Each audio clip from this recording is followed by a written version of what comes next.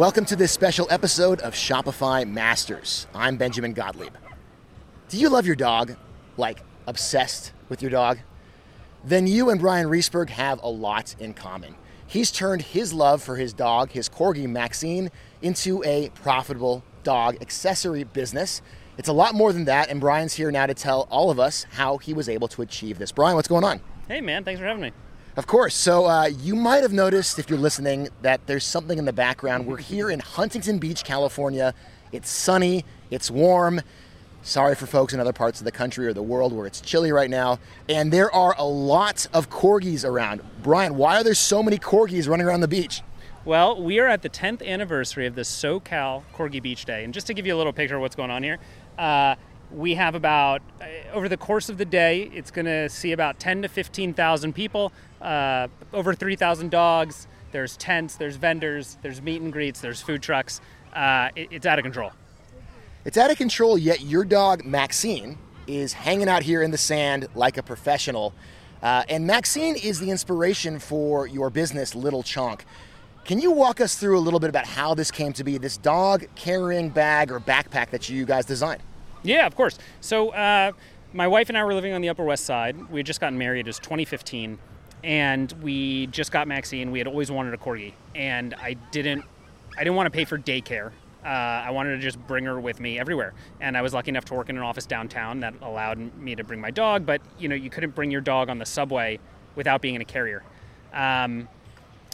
And at the time, I put her on Instagram. This was about 2015, 2016, before influencers were a thing. It was just a fun thing to do. She was a cute dog. I was working as a director at the time. And basically, to make a long story short, over the next 6 years, I tried every carrier known to man. And as Instagram grew and as her profile grew, she amassed over 6 million followers on social media. It's growing every day. She's known all over the world. And I never liked any of the carriers that we used. They were all very poorly made. They broke down very easily, and they just weren't thoughtfully designed for the health and safety of my dog, or, to be honest, me. I'm carrying this dog 2 times a day. And so my partner and I basically came up with the idea for Little Chonk because we wanted to give back to this community. We wanted to create something better, something that we were proud of, that we could recommend to people and that could comfortably and safely carry their pet wherever they wanted to go, be it on trains, hiking, whatever. So we spent 2 years designing the Maxine 1 and building this brand and teasing it out on social media. And we launched December 15th, 2021, which was Maxine's 6th birthday. Sold out in 4 minutes. And 9 months later, we're eclipsing 7 figures in revenue, and we can't keep the product in stock. And it's been named the best dog backpack by Wired, Good Housekeeping, the Dodo, and it's truly been a wild reception. Well, at the same time, here we are at Huntington Beach, and Maxine is acting just like a normal Corgi. She's digging in the sand. Her nose is covered, a little frosted with a little bit of powdered sugar sand right there, living her best life. I think, Brian, you would agree, your story is somewhat of a reverse engineering, right? You had your following first, and then you have your product that kind of came organically almost, out of need, out of necessity, right? Your dog and you needed something that was better. For folks who are listening who maybe have an idea like yours, any sort of advice you have for designing it? I mean, I know it's somewhat difficult, but you and your partner, this came out of necessity. The bags just weren't working, right? Yeah, I mean, the way that this all came to be, I was very fortunate. I had another job. This was like a side thing for truly 6 years. From 2015 to 2021, I was working in film and, as a creative director in advertising. This was like a side hustle. It wasn't my day job. So the stakes were low, which meant that I could create how I wanted to. I could build the account how I wanted to, which is a remarkably powerful place to be. You were able to take other risks that you wouldn't have been able to do otherwise. I could do what I wanted. I didn't have to worry about pushing, and this was also, I started this before like the influencers took over. So this truly was born out of like just a natural love to create fun pictures and videos and build a community. And, there was nothing about what we did that I ever imagined would result in us being here, like at Corgi Beach Day with the most famous online Corgi, that was never a thought. So I think when it comes to people who want to learn how to do it, I think the the most honest thing is you have to build something from a place of love, and you got to really love what you're doing, because honestly, it's a 24-hour-a-day job. Like I do this every minute of every day. I don't stop at 6 p.m. I go into the DMs and talk with people. These people, like, they're all like our family, because it's just what I've been doing. So when the time came to build something, again, it wasn't for money. It wasn't for any kind of capitalistic need to do something. Like, I had a job. The desire to do this was born out of the need for it. The pet industry is so far behind in what they're creating. It's 10 minutes to Corgi Yoga. We're judging the fluffiest butt competition, so that's why I had to listen. Fluffiest butt competition for Corgi Yoga. We'll get there in a second. Yeah, I mean, it's really, I would die for this dog. I would die for this community, and I will stop at nothing to create the best products, because they don't exist. If this shit had existed years ago, I would not be here, because I'm not going to tread over. I'm not. There was always this saying out in Paul Graham, founded Y Combinator. He always said, "Make something people want." Which is a really simple but very difficult thing to achieve. What people want, but also what people need. I mean, you're talking about community. I'm standing here looking at hundreds of corgis. There's some other dogs who are also mixed in here, but mostly corgis. There's quite a community, and your booth right now has a line. People lining up to take photos with Maxine, people lining up to buy your products. So it's certainly a community you've cultivated. I want to talk a little bit more about this need and this lack of products in the pet industry. If you're a creator or a founder and you're looking for things that maybe don't exist in your world, right? What sort of tips do you have for finding that product? So when a lot of what we do is, I know it seems like I've uprooted my life, but really I haven't. I never I don't dress her up. I don't do crazy shit that's far from who I am as a person, because it takes a lot of work to be disingenuous, in my opinion. If you're just who you are and you have a general curiosity and you're constantly curious about things, like, that's just the way we live. Trying new edit. Do you want to go somewhere else because of the barking? Okay. Are you good? Yeah, let's just cruise a little bit. Okay. Come on, Max. I've always been extremely creatively curious to constantly one-up everything that we're doing, whether it's making videos, making pictures, photoshopping movie posters, and I think when that extends to different facets of life, you can just kind of explore, well, what's a different way to travel with my dog that can fit into my lifestyle, or what's something new that I can explore and try it. Maybe you like it, maybe you don't. And I think the more experiences that you have, the more you can cut the fat out of your life to say, I like this, I don't like this, and you can start to carve out a niche. But if you're just trying to target building a product or I want to find my niche, I think there's going to be a level of, you're going to be myopic about what you're looking for. So let's move to the influencer conversation. You've spoken about just the way that the time that you came up as an influencer with Maxine as kind of being a unicorn, so to speak. But how were you able to build such an audience? I would imagine you started off and it was just your parents and your parents' friends and your friends, and that was it. Well, I went to film school. I'm a good storyteller, and I'm only saying this. I don't ever say that I'm being honest about the kind of tools that I think creators need to be able to do something like this. And so what are those? There's all this shit about what's the best thing? AI writing or whatever, blah, blah, blah, blah. Maybe use this tool to people are into these shortcuts, and it just get your reps in, The waves just came up and Maxine got a little bit wet, but we're still talking, huh, Brian? You can't be afraid of failure. You can't be afraid of a joke not landing. You can't be afraid of a post not working out. You have to keep writing, keep telling your story, keep telling people things. And I've been lucky that I've had people in my life who can read my work and evaluate it and edit it and can be honest and say, that's not good. Write this. And that's also in advertising. You learn to cut the fat off what you're writing to get to the heart of what you're saying. So I've been doing that. Let's see, I got into film school in 2006, and you're constantly being beaten down, especially in New York City. You have so many talented people and people telling you this isn't good, that's not good.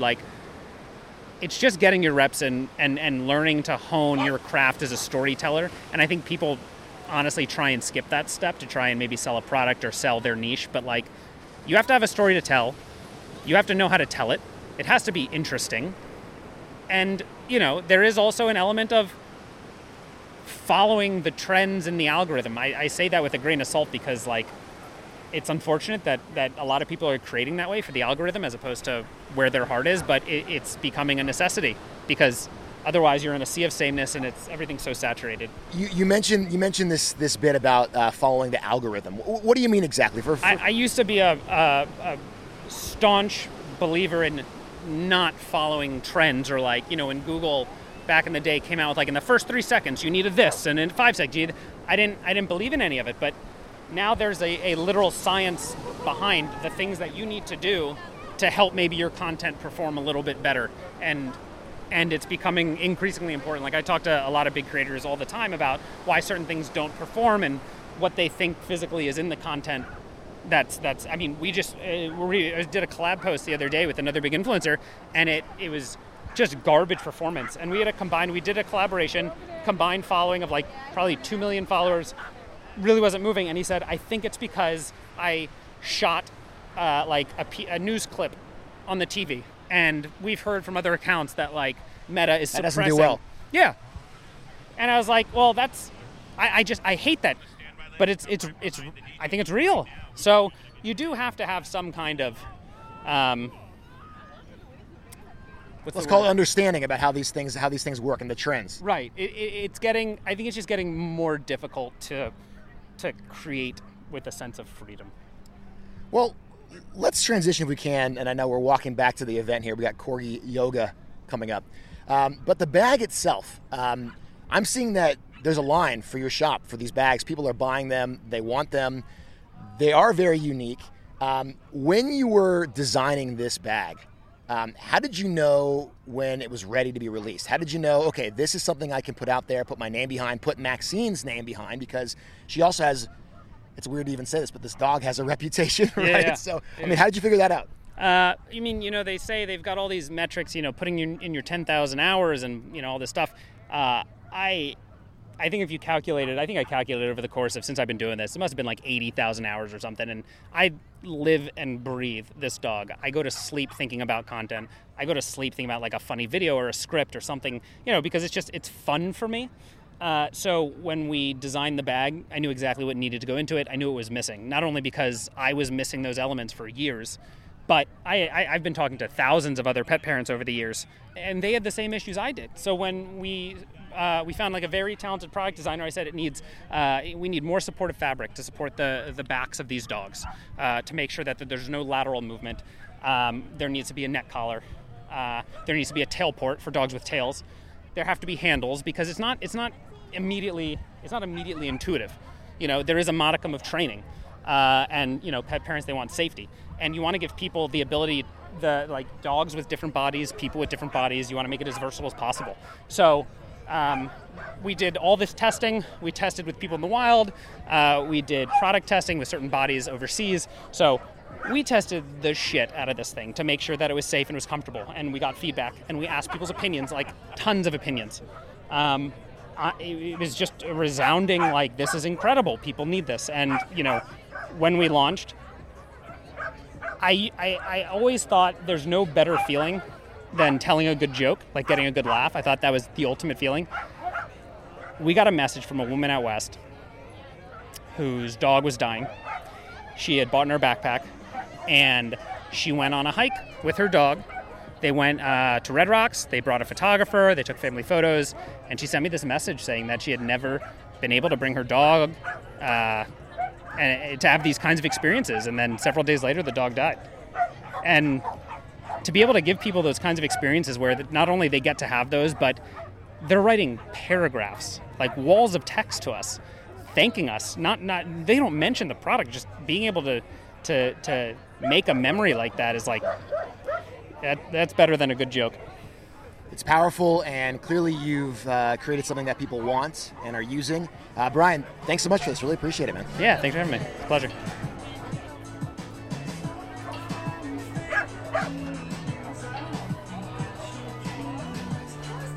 I'm here with Scott Dunn, co-founder of Little Chonk. I think that's the right way to put it, right? Yes, sir. Yes, sir. So Scott, tell me a little. This is probably an ideal situation for you guys, right? I mean, you have a loyal fan base who are lining up to take pictures right now. We're looking at this line of corgis and, frankly, other dogs. What you guys have achieved, what we're looking at right now, is what many small business owners who are on Shopify, they dream of. Yeah. Is there something particular about Shopify that you feel like has helped you guys achieve this? Absolutely. I mean, like, the tools that are accessible, relatively inexpensive, incredibly user-friendly and utilitarian. Like, it allows us to take a concept and a great product and bring it to market seamlessly, right? And deliver it to our customers at scale. I mean, that's the ultimate dream, right?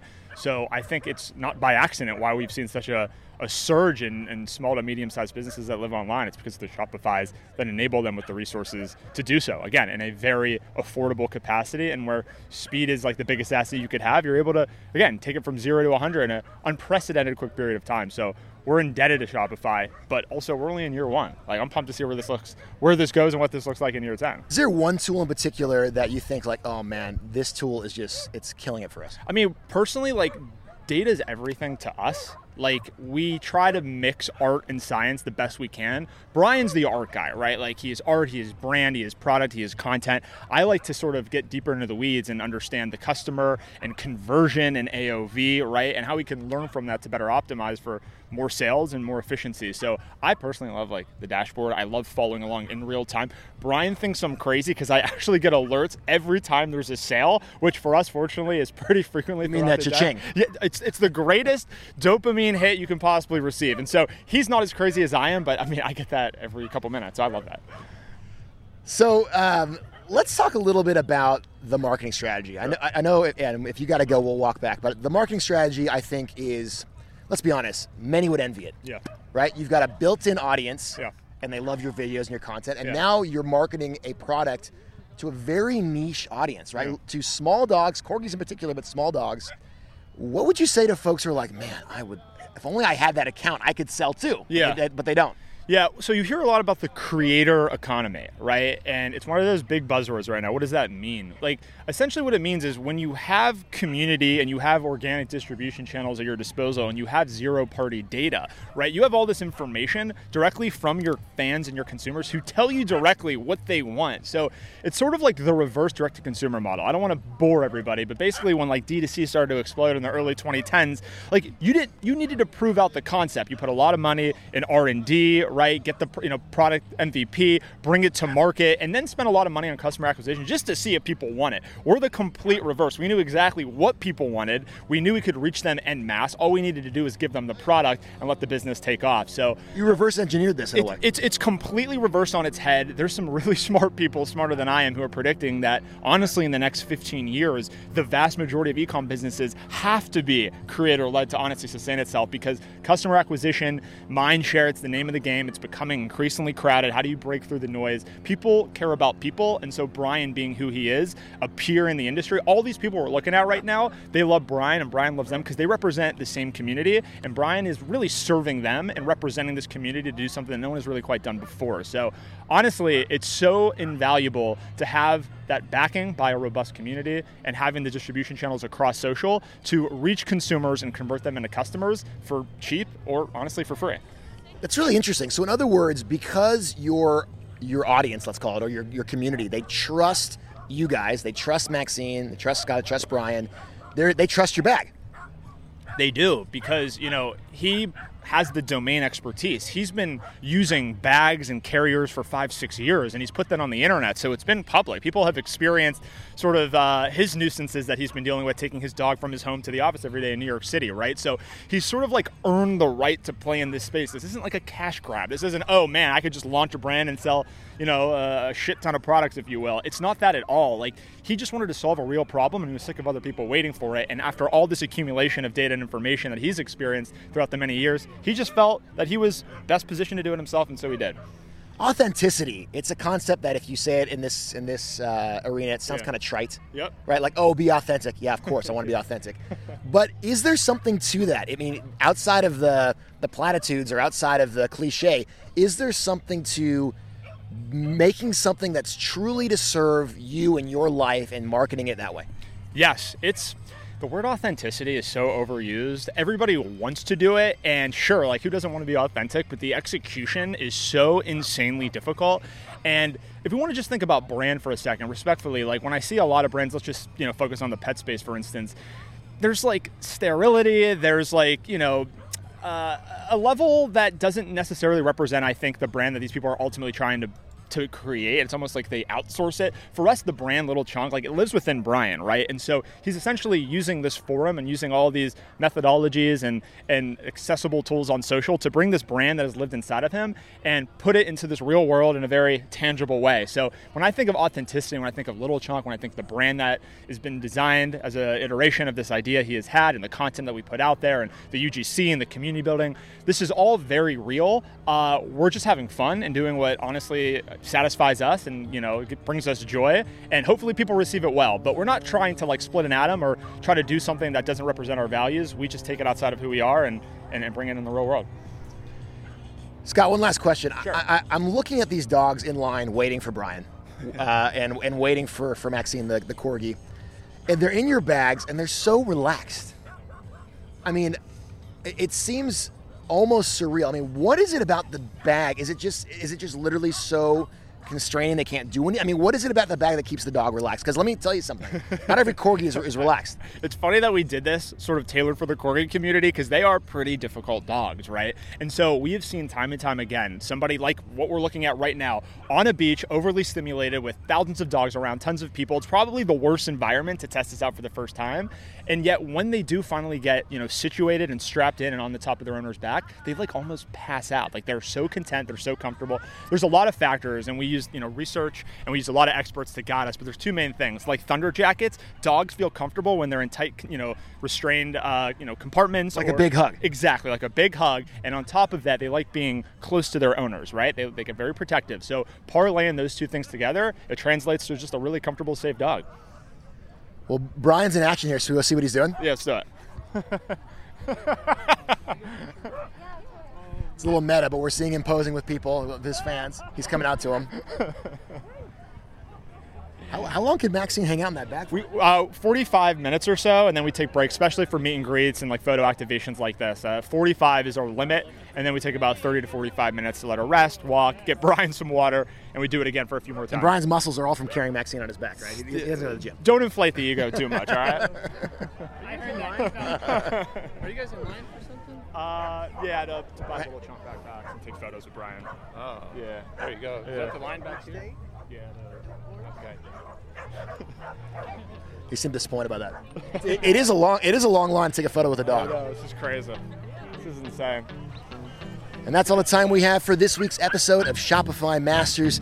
Again, I'm your host, Benjamin Gottlieb, and I'll catch you next time.